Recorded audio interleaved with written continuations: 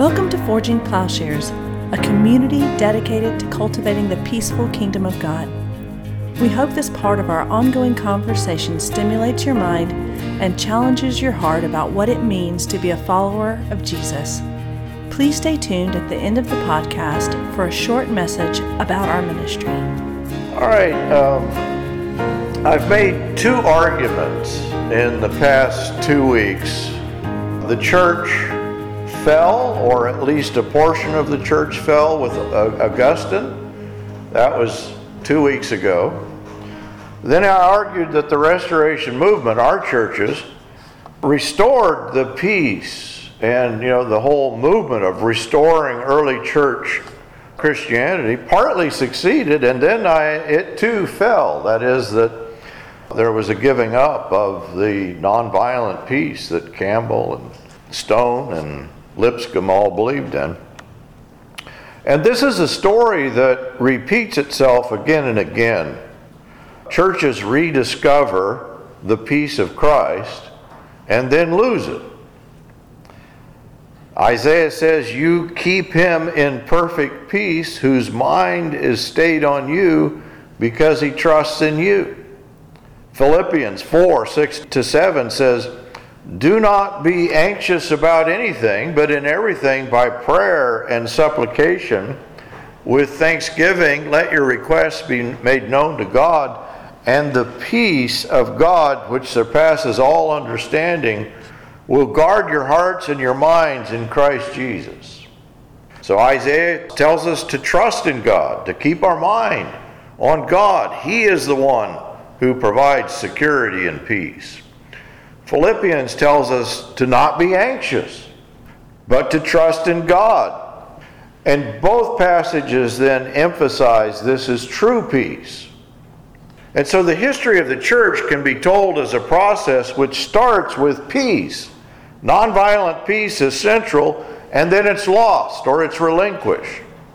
This is the historical reality of the church, not just in its first 400 years, but often repeated wherever there has been an attempt to restore New Testament Christianity. And so the pattern is people go back, they return, they begin to read Scripture for themselves. They say, peace and trust in God, the teachings of Jesus, that becomes central. And so there's an initial acceptance of this teaching and an attempt to live up to this reality, and then a gradual loss of this commitment. And this can be demonstrated, as I showed last week, with the Restoration Movement. But actually, there are a host of restoration movements in which restoration of the original church and the authentic teaching of Jesus entails focus on peace, on nonviolent peace, and then a weakening of this commitment. So if the Constantinian shift and the acceptance of violence is the fall of the church, and that's the way it's often depicted, maybe the church has fallen many times. Everyone knows peace is there in the Bible, but maybe some people are just savvy enough, world-wise enough, as we were talking today. Maybe they're the ones that they just stay silent. Say, well, we probably better not bring that up. And they've just concluded, well, violence is just inevitable. Which explains when and where there are renewals of commitment to peace, to the gospel, the fullness of the gospel. That pacifism arises where people are trying to be Christian and in some way they throw off their past. They're not so rooted in history that they can't read the Bible again for themselves. And this happens on the North American frontier again and again. It's a proof of the case that wherever there is a frontier culture, wherever there is a fresh reading of Scripture, there is a conclusion that pacifism is central to the gospel and then a commitment to live in peace. So there's no particular hermeneutic or secret that's rediscovered, but simply an opening, a renewal. I don't know about you, but I didn't know anything when I became a Christian, and nobody had taught me, and I just got the Bible out and I started reading it, and I thought, oh, well, we're not supposed to do the whole violence. And I just thought that's what the Bible said. And then I went to Bible college and seminary, and I learned better. You know, you get sophisticated. And one learns that a kind of, I think, false understanding. What is clear, though, and it just demonstrates itself again and again, is that where we start fresh, we just start with the words of Jesus, the presumption is that violence and war are not part of the authentic Christian life. In North America, this was a conclusion of a variety of groups. Pietism, Pentecostalism, revivalism, on the edges of the frontier, fostered a confident approach. Many people began to read the biblical text for themselves. And there's actually just a rediscovery, I think, of the peace of the gospel. There's a mass rediscovery, not just among churches, but almost culture-wide. There was peace movements, peace societies, peace churches, utopian communities. So much so that Ralph Waldo Emerson forecasts that war is on its last legs. A universal peace is as sure as is the prevalence of civilization over barbarism, of liberal governments over feudal forms. The question for us is only how soon. And he said this in the 1830s. Of course, then the Civil War, then the Mexican-American War. But we'll start early. Let's start in the 20th century with the Pentecostals. And then I'll work my way backward. I'll just make a statement. The groups that were indigenous, the church groups that were indigenous to the United States, they find peace.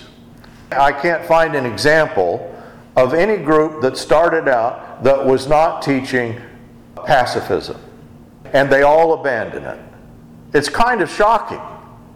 They initially embraced this doctrine. You know, in the first generation, it became just directly and simply pacifist. This is what John Howard Yoder says. And for the simple reason that the adherents took the Bible straight. They said, well, this is what the Bible said. No complication. That's just what it says. I went and visited the Assemblies of God website. And I think we have 2 Assemblies of God, actually, in town here. And as a boy, I sometimes attended the Assemblies of God. This is what it says. Peacemakers who sow in peace reap a harvest of righteousness. That's at the very top. And the Assemblies of God considers peacemaking to be intrinsic to the church's mission. Sounds pretty good. And there was a strong sense of being against the world in this church. And it was a pacifist church, the Assemblies of God, when it began. And when I attended, they were very against the world, but what the world was, it wasn't anything complicated like American nationalism. I remember we had a Filipino missionary come to the church, and he was a missionary to the headhunters. And he told these exciting stories about the demons. The heads would be there, and the heads would start talking to him. I was 16. That was great stuff, you know. I never heard this. And we spent a lot of time in the church casting out the demons. It was a kind of a simple idea. So there was this idea of exorcism. I remember he gave me his name card. I wish I'd kept it. And on the card it listed all of his spiritual gifts. He had the gift of exorcism. He had the gift of discernment.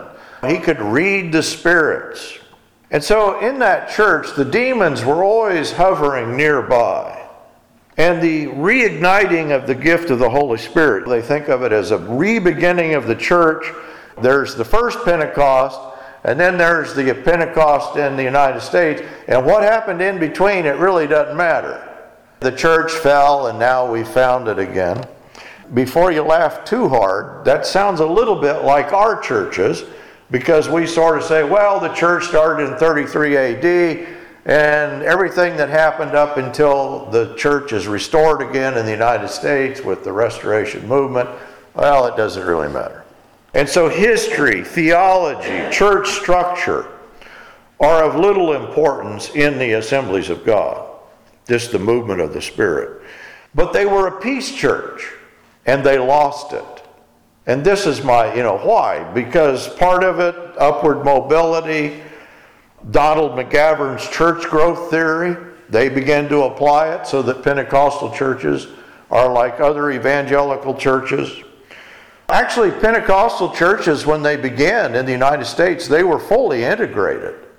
The blacks and whites were worshiping together. It was one of the only movements in the country. And the interesting thing is, it's reversed itself for the most part.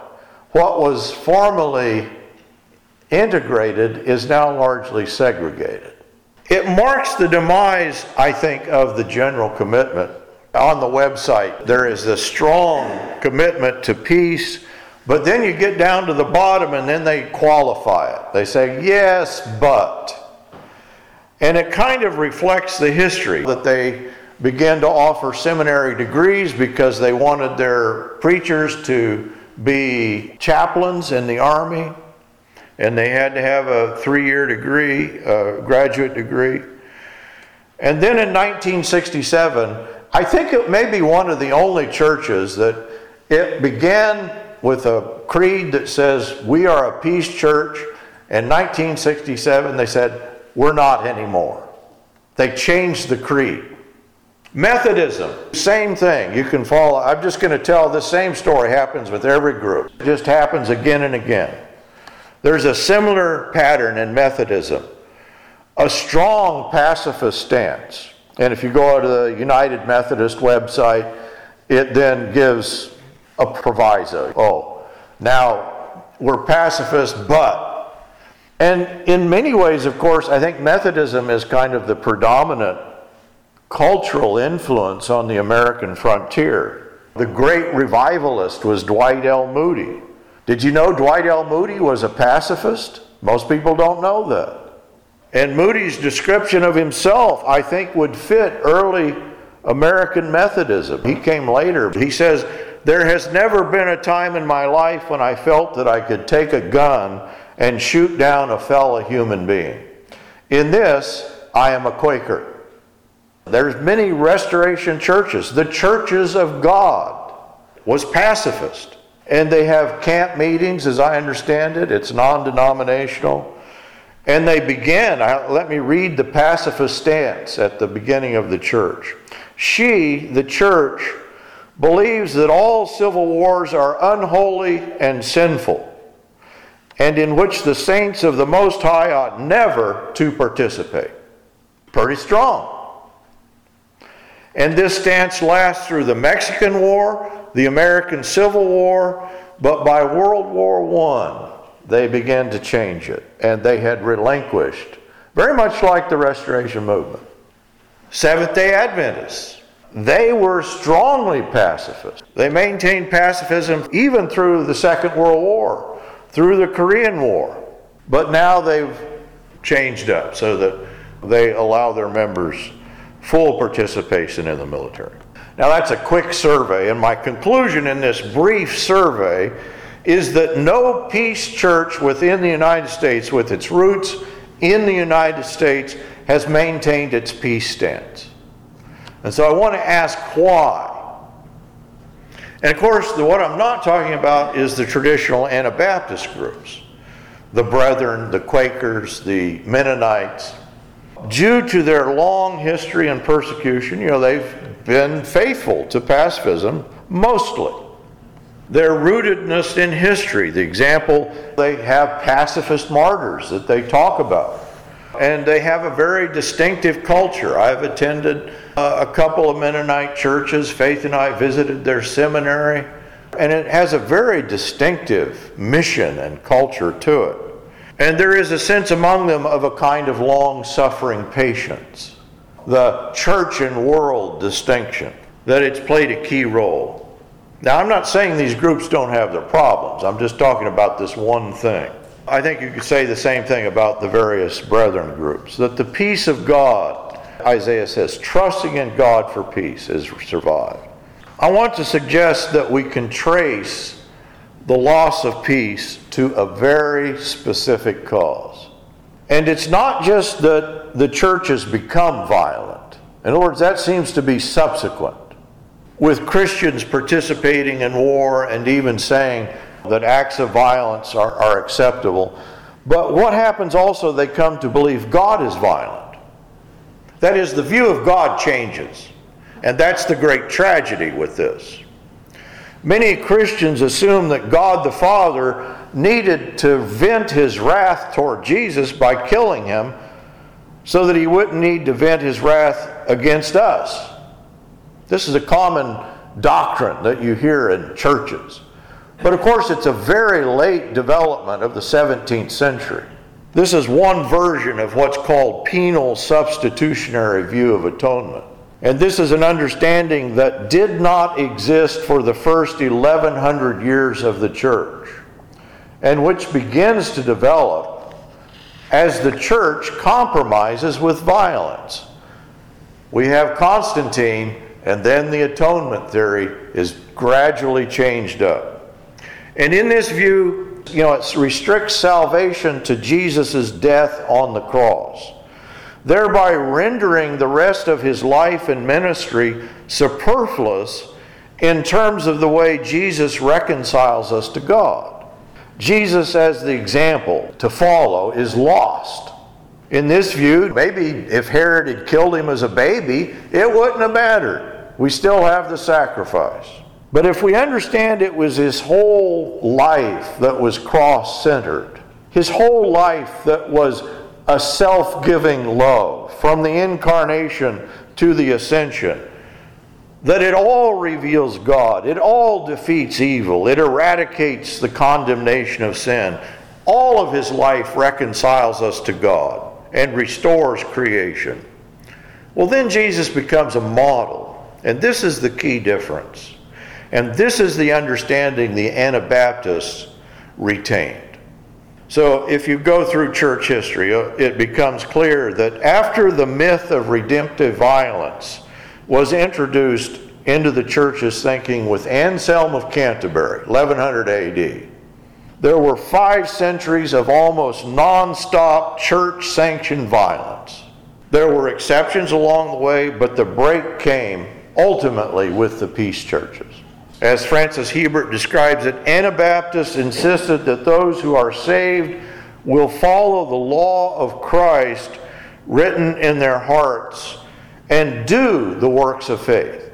This is the difference between the Anabaptists and the Reformers. The Reformers say, well, we have faith, but we don't do anything. They don't completely reject Anselmian satisfaction theory, but they don't think it was adequate. It was an external benefit bestowed by God, regardless of human involvement, and they say that's inadequate. This is why Luther and Calvin began to think of an Augustinian doctrine of predestination. Because what people do doesn't matter. God just says, you're in, sorry, arbitrarily chooses. But to the Anabaptist, atonement meant much more than this. And I'm quoting here from a series of early Anabaptist writers. Pilgrim Marpeck. It was more than a legal transaction in the heavenly court. He says it meant at one-ment with God and referred to all the ways in which God and humans have been reconciled through the work of Christ.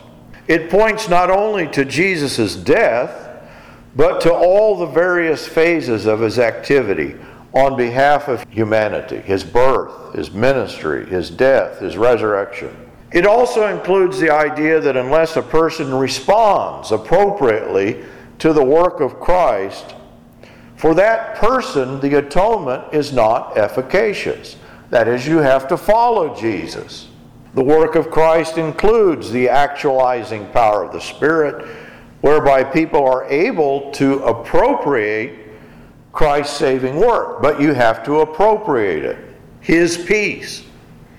And this comprehensive view of atonement, of course, is in contrast to both Catholic and Protestant traditions that have held a forensic doctrine, a purely legal doctrine in which all that is really necessary is a qualified, pure victim.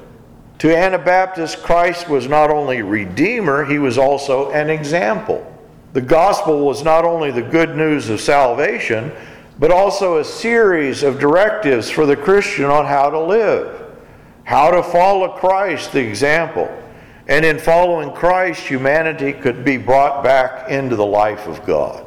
Balthasar Hubmaier was an Anabaptist theologian, and his concept was a kind of synergistic understanding. He says, the soul is awakened. It's made healthy. It's given freedom to choose the good.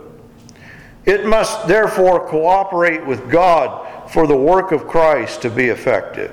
It must allow itself to be reconciled to God. Salvation, he stressed, does not take place without human cooperation. Leonard Scheimer, a Franciscan friar, he didn't last very long. He converted to the Anabaptist faith. He had been a friar for 6 years, and they killed him after 6 months. But he put it this way: after God has revealed sin and brought sorrow unto repentance, he places us naked and bare into the second birth, and gives us his Spirit and teaches us to love him. We grow. I mean, it's a simple concept. The participation in the life of God, they sometimes called it divinization. It does not mean that people become divine. It means that they participate in God's divinity. Pilgrim Marpeck emphasized Jesus' humiliation, suffering, and sacrifice that brings about liberation, rather than simply emphasizing a legal status. He says his patient and innocent endurance of the cross has liberated people from their eternal burden. And so to the Anabaptist, divinization, a participation. So people through that have been freed from the effects of the fall and restored to a place where they too can do what Christ did. Remember the book, In His Steps? It's a fine example of this understanding that we can follow in the steps of Jesus. Dirk Phillip writes, the believers become gods and children of the Most High through the new birth. The impartation and fellowship of the divine nature, righteousness, glory, purity, and eternal life, they will be taken up into glory, even as God is in glory. And so the concept is of bringing humanity into communion with God. And this certainly fits the images in the Bible of the church as Christ's body and individual members as part of that body in Paul's theology. Christ's work in the world, it's not simply in the past, but it continues through us, right? Through the Holy Spirit, God brings about an ontological change. I think we can say that. That being grounded in God is ontologically different than not. And so there is an image of God that is lost, and the believer is made to participate in the divine nature. That's my conclusion, that this is the critical distinction between Anabaptists and those groups who gave up the centrality of peace, gave up the gospel, I think. For Anabaptists, atonement is not God's act of forensic justification in which the sinner is declared righteous without actually being made so. We're made righteous. It's the transformation of the believer's life, a lived peace, we can say. Now this model is, of course, this is just the early church. This is the New Testament. And it's called Christus Victor. Why did Jesus die? To defeat sin, death, and the devil. He overcomes evil.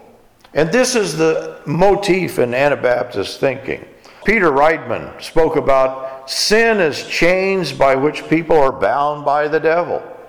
He wrote that Christ had come to destroy the work of the devil. This is Christus Victor. This is in John. Jesus says, when I am lifted up, the prince of this world will be cast down. That he's going to destroy the power of death, hell, and the devil. He's overcome the devil and death and risen again. The world, the flesh, the devil, the religious political structures of their time, of course, which were killing them. The Catholics were killing them, the Protestants were killing them, everybody killed the Anabaptists. You understand that? We are a tradition that theologically participated in martyrdom from both Protestants and Catholics. This was the faith of David Lipscomb. This was the faith of Barton Stone. But I'm afraid it was largely lost. And so Christ is victor, Christus victor. Those in Christ can also then be victors. And Christ as example, as one we are to follow, rather than simply Christ as a payment to God.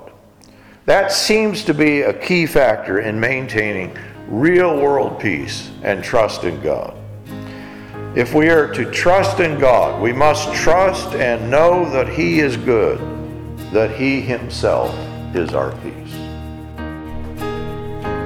Forging Plowshares is a community dedicated to cultivating the peaceful kingdom by providing in-depth, transformative biblical and theological education and discipleship.